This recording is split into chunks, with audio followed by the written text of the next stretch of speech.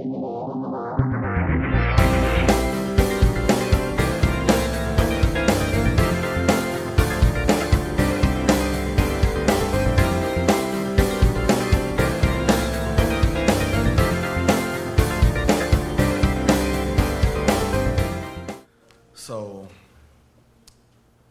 got a bit of a tradition going on. On Father's Day, the children get to pick out Daddy's tie and lapel pin for that Sunday morning. And Elle specifically picked out this tie because she wanted me to have a tie that matched this badge that the kids gave me this morning for Father's Day. I wanted to be Blue Daddy so that it can match it. The card came with this, my Father's Day card came with this pin, and it said, if you fit the title, wear the badge. And so I have this large pin today. Last year it was a yellow sticky hand with a green tie and bumblebees all over it. This has been a bit of the tradition. But I enjoy it because I enjoy the relationship with my children. Yeah.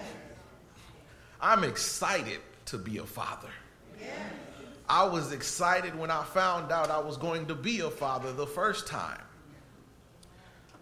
When I learned that my wife was pregnant, I was excited. I was excited and I was scared. But mostly excited.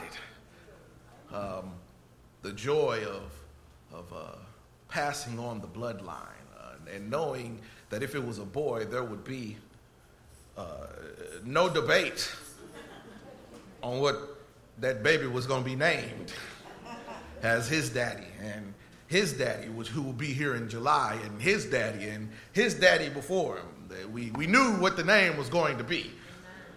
I was excited. I wanted to go to all the doctor visits, all the ultrasounds, all of the prenatal classes. I went to the diaper changing class. I went to the breastfeeding class. I went to all of these. I know how to work the pump, the mechanical pumps, and had an opinion on which brand was better than them. I looked at all of that because I was excited about the promise of being a father. So much so that we had to pick a different OB because that one didn't want me at all the ultrasounds and all the visits. I was excited. I really got excited when I thought I was going to have to deliver the child myself because the hospital was slow about alerting our new OB. I was excited. The promise of a father, the promise of becoming a father, was a happy occasion for me. And these children have, number one, made me sometimes want to call my mama and apologize. And number two, realize that they are just like me. I see some of the things that they do, and I'm like, why do they do that? And then I remember, you know what? I probably did it the same way. But the promise of being a father was exciting to me. The promise of being a father, I imagine, would have to be exciting to Abraham. Abraham was promised to be a father. Abraham was not known to be a father yet, but the promise was coming. God told him in Genesis 12, 1-3, he told him to get out of his country and from his family and from his father's house to a land that he would show them. And God says, I will make you a great nation. I will bless you and make your name great, and you shall be a blessing. I will bless those who bless you. I will curse those who curse you, and in you all the families of the earth shall be blessed. Father Abraham had many sons. I remember that song in vacation Bible school and Sunday school. Father Abraham had many sons. Had many sons, had Father Abraham. I am one of them, and so are you. So let's just praise the Lord, amen? And so much so, Abraham became such a popular and crucial figure in our history that 3 great mainline religions claim lineage to him. You have the Hebrews, or the Jewish people, that claim lineage to Abraham. You also have the Muslims that claim lineage to Abraham, and you have those who claim Jesus Christ as their Lord and Savior, all claiming lineage to Abraham because of the promise that was given to him. But the thing is this promise that was given to him when he was in his 90s. He was promised to be a father, but he was in his 90s, and both he and Sarah were supposed to be past childbearing age. And he's saying not only are they going to have children past childbearing age, that this lineage that comes down is going to be one of great nations and make the name great. Supposed to have more children in the sun than the sands on the ground and the stars in the sky. He was promised that. And I looked at this text and I looked at what was going on, and I saw some things that I think are great fatherly behavior. We love our mothers, but we also love our fathers. And I've learned in my research in sociology and society that fathers are extremely important to us. Those who don't have a father in their life or some sort of father figure in their life are apparently more likely to go to jail. Matter of fact, there are for-profit prisons out here calculating that by the time you get to 3rd grade, right? If you get to 3rd grade and you're not reading on level, then you'll never really catch up. And then by the time you get to 7th grade, if you don't have a father in the household and you are flunking math and science, they have prepared a jail cell for you. And if they don't get that jail cell filled up, they will go back and sue the state for not having the occupancy rate. So the fathers are important. And some of the things that fathers do or should be doing even before they become a father are definitely important. Amen? And so Abraham is out, and he's at the great trees of Mamre. Some translations say the oaks of Mamre. And that's the first thing I see that fathers do. I look at Mamre, and in the text, Abraham owned that land. Abraham owned that land. Abraham spent his money on things that mattered. And so as we, not just fathers, but people in general, we ought to be able to spend our money on things that matter. We look at this generational wealth and this generational decline in wealth. And one thing that's unfortunate about our people is we don't leave much to pass on to the next generation. And I'm not just talking about money. I'm talking about just mental stability and health and learning. We don't pass very much on. We wait for them to turn 18. Get out.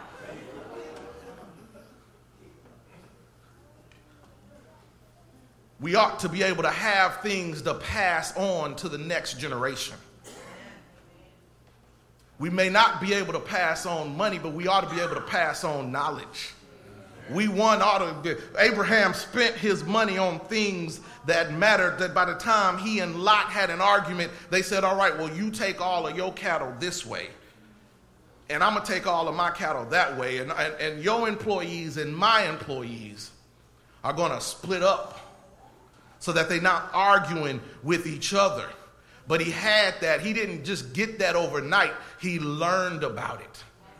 I know the pastor talking about money, and I ain't talking about money just so I can get the tithes up. I'm just talking about in general. One thing we ought to be able to pass on to people is financial knowledge. Amen. And if we can't pass it on because we don't have it, we ought to be able to get out there and get it. That's it. I get tired of the adage of them saying that if you want to hide something from a black person, you need to put it in a book. Amen. The information is out there for us to learn. We got to be willing to get it. And so we look at this place when he's at Mamre, that's land that Abraham owned. And that's land where both he and Sarah, when they passed on, were buried at because they owned it, amongst other things. And so I look at what we got to do. And good parent behavior, good parental behavior is for us to spend money on things that will last, not things that will depreciate. There's a book out there that changed my life about money called The Millionaire Next Door. They interviewed a bunch of millionaires, saw where they shopped, saw where they ate, saw what they did with their money, saw all these things that they did, and they ran into trouble when they were trying to put on an event where they could come in and interview all of these millionaires and multimillionaires because they had thought wrong. They ordered food for them, caviar, and all kind of other 5-star meals, and it went uneaten. Why? Because the millionaires did not eat that kind of food. They asked them what kind of food did they eat. They said, I do hot dogs or spaghetti or normal kind of food. They didn't eat the caviar and the escargot that they had bought because they don't spend their money on that kind of thing. The funny thing, though, too, was they had a brokerage next in the room next to the one where they were interviewing these millionaires, and the brokers, the people that worked for the millionaires, they ate all of that up. Ate it all up because the millionaires didn't. And what we learned in the Millionaire Next Door is that people who were really wealthy did stuff like shop at Walmart. They let the depreciation on a car go 1 or 2 years before they buy it. They didn't blow a lot of money on things that would depreciate, but they would spend money on making sure their children got educated. Matter of fact, they set up trust funds, and it's like you got until this amount of time to finish college or else you can't get the inheritance. You got about this amount of time to do this. So they didn't just leave everything to them. They set it up so that it would happen for generation after generation after generation. The Bible says that the man sets up something for his children's children. Amen. And so this good parental behavior is spending money on things that last. What do we spend our money on? You can look at a bank statement and tell who somebody's God is. And sometimes we get in this trouble and we spend money that we don't have to buy things that we don't need to impress people who don't like us anyway.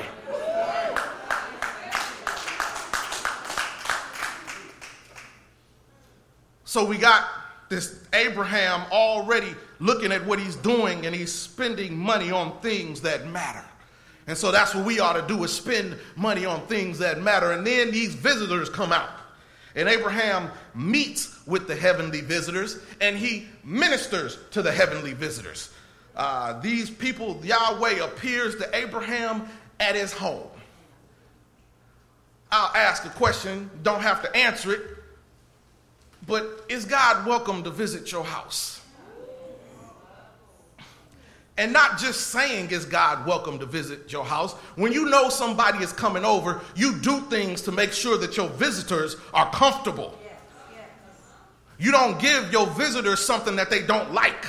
You don't give your visitors something that they can't use. You don't give your visitors something that is against everything they stand for. If we had some Jewish people visiting, I would not be serving ham. When we know we have company coming, or we know we can expect company coming, or we prepare for unexpected company, our house is in a position for God to visit. The area is set up to allow them in. What we're doing before they get there is not something contrary to what they are being. So what I'm saying is if God was in your house, would God like what he was seeing going on in your house? Abraham met with the heavenly visitors. The Lord appeared to Abraham near the great trees of Mamre, where he was sitting at the entrance to his tent. If God wanted to come to your house, would that be a place he would be welcome? And so not only did they come and visit God, Abraham saw them. And when he saw them coming, he went to them. Good parental behavior not only is spending money on things that last and making our houses hospitable for God to take place in, it's also going out to meet God where God is at. The text says he hurried to them. Some translation says he ran to them, which would have been undignified in that manner. That people weren't supposed to run to meet somebody else. But Abraham saw God coming, and he got undignified to go meet him. He got out of place. No, somebody probably would have said, in my imagination, you know, Abraham, it don't take all that. Abraham, you don't need to make yourself undignified to go meet God. But he went and got undignified to meet God. He was willing to go out to find God where God was, and it didn't matter what anybody else thought about him. It didn't matter how he looked to those friends who don't really care about him anyway. He went out and he ran to meet God. He was hospitable to his heavenly visitors. He ran out to meet them, and he worshiped them. He bowed down on his face and said, if I find favor in your sight. That was a specific phrase that was used during that time, and in Hebrew it was used in the hospitality because that meant that you understood that the person that was in front of you was of a higher rank than you. And even if they weren't of a higher rank than you, you treated them like they were a higher rank than you. So how is it then, if that's what he was doing to the visitors, you don't have to treat them like a higher rank than you are. They are a higher rank than you are. God was there when the world was formed. He's not a man that he can lie, nor the son of man that seek cause to repent. He met him where he was at and asked for the help. And not only that, did he worship him, he invited him in. God can go wherever God wants to go, but it's that much more better when you have a presence that you can invite him in. Is anything that we do when we are not here on Sundays or maybe for an hour or so on Wednesdays, are what we doing something that we would want to invite God to? He invited them in. And then after he invited them in, he gave to them. He got water so that they could wash their feet, and he gave them an opportunity to rest, and he served them. That's what we ought to do as parents, is serve. I mean, if you got to take care of any kind of child, you are a servant. When they get up in the middle of the night, you are at the beck and call. Before they can tell you if they cry a certain way, you are at the beck and call. We have to be servants. But not only do we have to be servants to our children until they're old enough to take care of themselves, we got to be servants to the Lord. He saved us. He sustained us. He redeemed us. How can we not offer service to God? We would not be here if it was not for God. We would not be where we've gotten. We would not have the jobs that we have. We would not be able to be in our right minds. We wouldn't have food on our tables, clothes over our backs, roofs over our heads, the activity of our limbs. We ought to be willing to serve God for what God has done for us. If God never does anything else for us, he's already done more than enough. We are nothing but filthy rags. We don't deserve the favor that God does. Who is man that God is mindful of us, cares for us, and loves us? We don't deserve it, so we ought to serve. Because when we serve, that's a way of saying thank you. And so he refreshed them. He got them water so that they could wash their feet, and he served them. And we ought to be able to serve one another. And he found the favor in his eyes, and he realized that that these heavenly visitors were more important than he, and he treated them like that. These were guests in his house. These were angels unaware. These were people, these heavenly visitors coming to him. And so he treated them as such. He worshiped them. He let them in to his life. He served them. He gave himself to them. And that's what we ought to be doing as not just parents, but as Christians in general. Whether we have children or not, we ought to be inviting God into our lives. We ought to be giving our time, our talents, and our treasures to God. We ought to be serving God, because only what you do for Christ will last. And he tells them very well to do as you say. There's nothing more hurtful than a broken promise from a parent. There is nothing more hurtful than a broken promise from a parent. There is nothing more hurtful than a broken promise from a parent. We got to be mindful of what we say, because people are watching, and people are looking at what we do, and when we don't do what we said we are going to do, those relationships are damaged. sometimes more than we'll ever understand. And so it says to do as you say. We as parents have to do what we say we are going to do. And because they did that, after all of that happened, they got the present, they got the promise. Sarah and Abraham are told they will have a son. And at first, they're incredulous. Sarah overhears these messengers of God telling her husband that they're going to have a baby, and she laughs. But who can blame her? The thought of having a baby at an old age is crazy. And she says to herself in the text that both her and Abraham are too old to be taking care of children. I've heard that phrase before. When grandparents have to take care of children, to step in for parents. Sometimes we are too old to take care of them. But I cut Sarah some slack. I understand what's going on, but even though I cut her some slack, some of the writers in the New Testament, when they talk about this passage, they are a little less nice about their assessments. Hebrews says that Abraham was so old that he was good as dead. And in the letter to the Romans, Paul says the same thing about Abram, and then additionally says that Sarah's womb is also dead. That's pretty harsh. But I cut them some slack. I cut Hebrews 11 and Romans 4 a little slack, but they have a point. Somebody in their 90s is not supposed to be physically able to conceive a child without some sort of scientific assistance.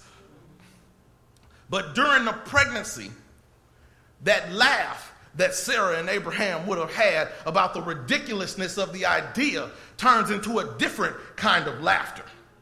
Abraham and Sarah would have had to expect and embrace the laughter. For 9 months, a 90-year-old walking around with a stomach that is protruding out, telling her that she's having her first child at 90 years old. That would be something to laugh about. Being on the street with this joy and laughter, expecting a boy. I can only imagine what kind of baby shower they would have had. What kind of looks she would have had down the street and people looking at her. But there was laughter. It was a funny situation. And it goes from funny disbelief to funny, look at how God is. It comes from funny, you can't do it, to the funny of, is there anything too hard for God? That's why they named the child Isaac, which is the Hebrew word for laughter. And this Hebrew word for laughter allowed them to have this promise. And I think about the ultrasound because I look at how far we have gone when I think about this, because beforehand, guessing a baby's gender was pretty much superstition.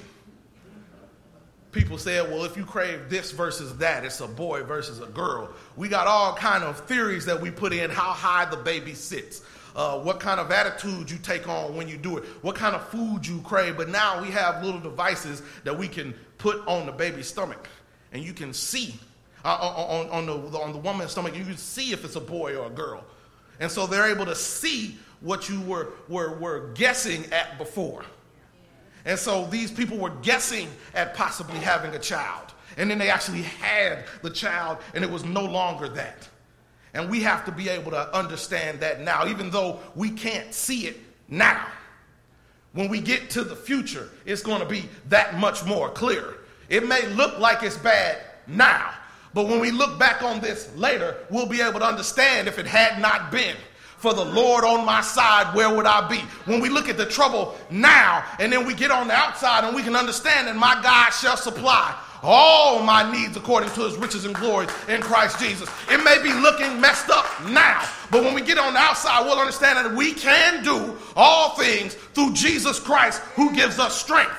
And so we can say, is there anything too hard for God? Just like Abraham said in verse 14, is there anything too hard for God? When the diagnosis comes and we got sickness in our body and don't know how we are going to get well, is there anything too hard for God? When we come into a situation where we have more month than money, is there anything too hard for God?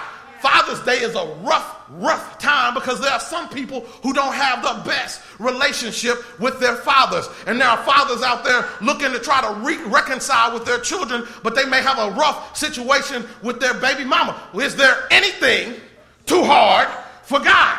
When a relationship appears beyond reconciliation, we got to have that faith and understand, is there anything too hard for God? We may be looking around us and all we see are dark times and trouble ahead, but is there anything too hard for God? We may not know how we are going to get out of this situation that we're in, but I ask again, is there anything too hard for God?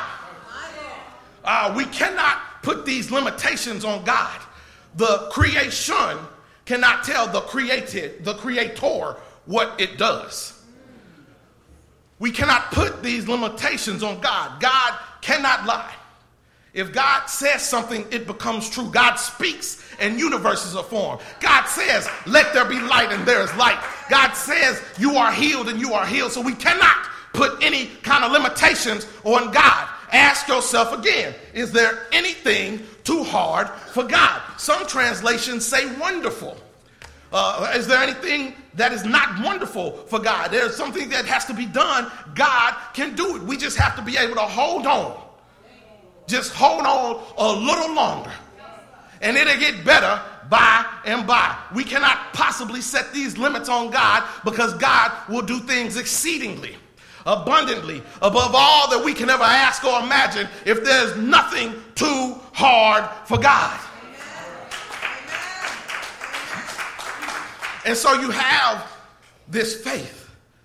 You have these parents, Abraham worshiping, running out to meet God, welcoming God into his house, serving God, giving his time to God, bow down and worship, making time for that. And because of that, and because of other things that happened, he was able to be a big part in history. Because that child that was named Isaac, that laughter, he went on to have another child that was named Jacob. And I like looking at genetics, and there are certain things that I've learned about genetics. And one thing that I've learned about genetics is if it is anywhere in your family tree, it's possible to show up in that child. So you can have a family full of light-skinned people. But if somewhere up that line there was somebody that's brown-skinned, it's possible for this light-skinned people to have a brown baby. Because if it's somewhere up that line, somewhere in that DNA, it's going to come down. And not only do I like that, but I understand you have different things of psychology, nature versus nurture. There are some things you learn that you are born with. It's just in your genes.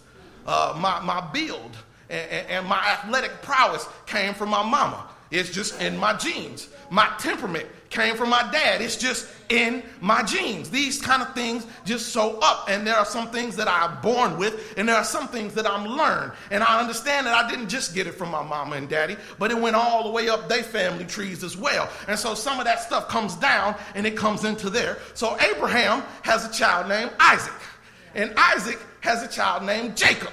And Jacob, who was called Israel, spent a whole lot of time struggling with two different things because he wrestled with God. And all over Genesis, it talks about Jacob called his children in. And then Israel set up on the bed. And so Jacob was a trickster and a con man. And Israel was the one who struggled with God and was able to see his face. And it helps me to understand that in this life, I'm still going to have those struggles. Jacob won't always go away completely. I still have to constantly fight down Jacob so that I can get my Israel out. Those things will happen, and I understand that it will continue to go on, and it'll go down the line. And then Jacob will have a whole bunch of sons. One of them by the name of Judah. And I like Judah because Judah means praise. When Joseph was thrown in the pit, the only person that said, don't kill him, was Judah. You may be at the pit of your life, but there's the only thing that is going to be able to get you out of the pit. The only thing that is going to be able to keep you from losing it all. The only thing that is going to keep you alive is going to have to be that praise. And so Judah went on to have somebody Perez and Zerah, and then Perez got Hezron, and Hezron begat Ram, and Amminadab, and Amminadab begat Nahshon, and Nahshon begat Salmon, and Salmon was there. He had a child with a woman by the name of Rahab. Rahab had a little bad spot in her history. You go and read the Battle of Jericho, you'll understand her job was not the type of job you put on the top of your resume. But she was able to be redeemed. And just because she was able to be redeemed, I take pride in that, and I take comfort in that, to understand that it doesn't matter what my past is. God can still have a plan for me. And Salmon and Rahab have somebody by the name of Boaz in Ruth, in the book of Ruth. And Boaz, he redeems Ruth.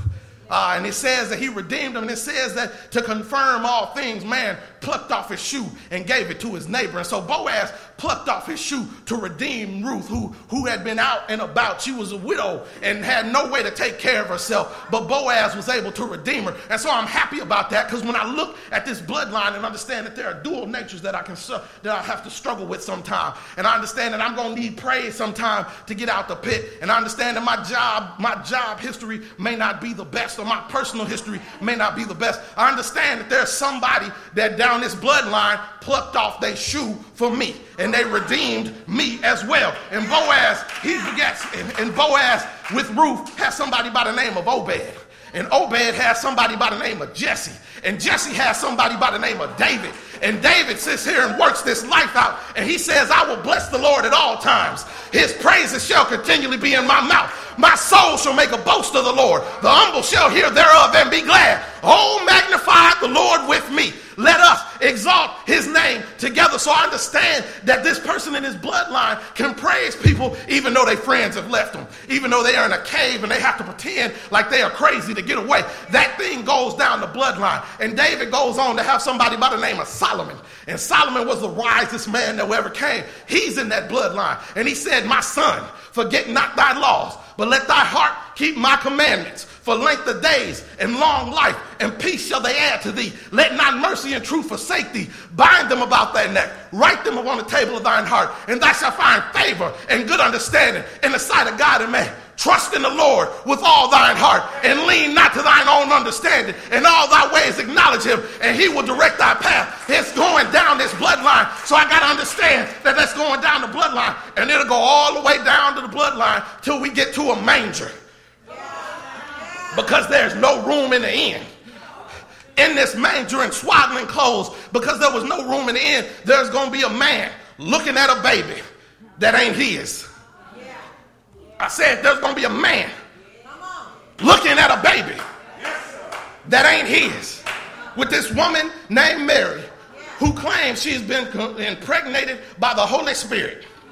But he still takes that child and puts it on his name. And it goes all the way from Judah to Jesus. And that's why it says that he is the root and the offspring of David. Because he was there born in the lineage of David, but he was there before David was born. In the beginning was the Word, and the Word was with God, and the Word was God, and the Word became flesh and dwelt among us. All because Abraham believed the promise.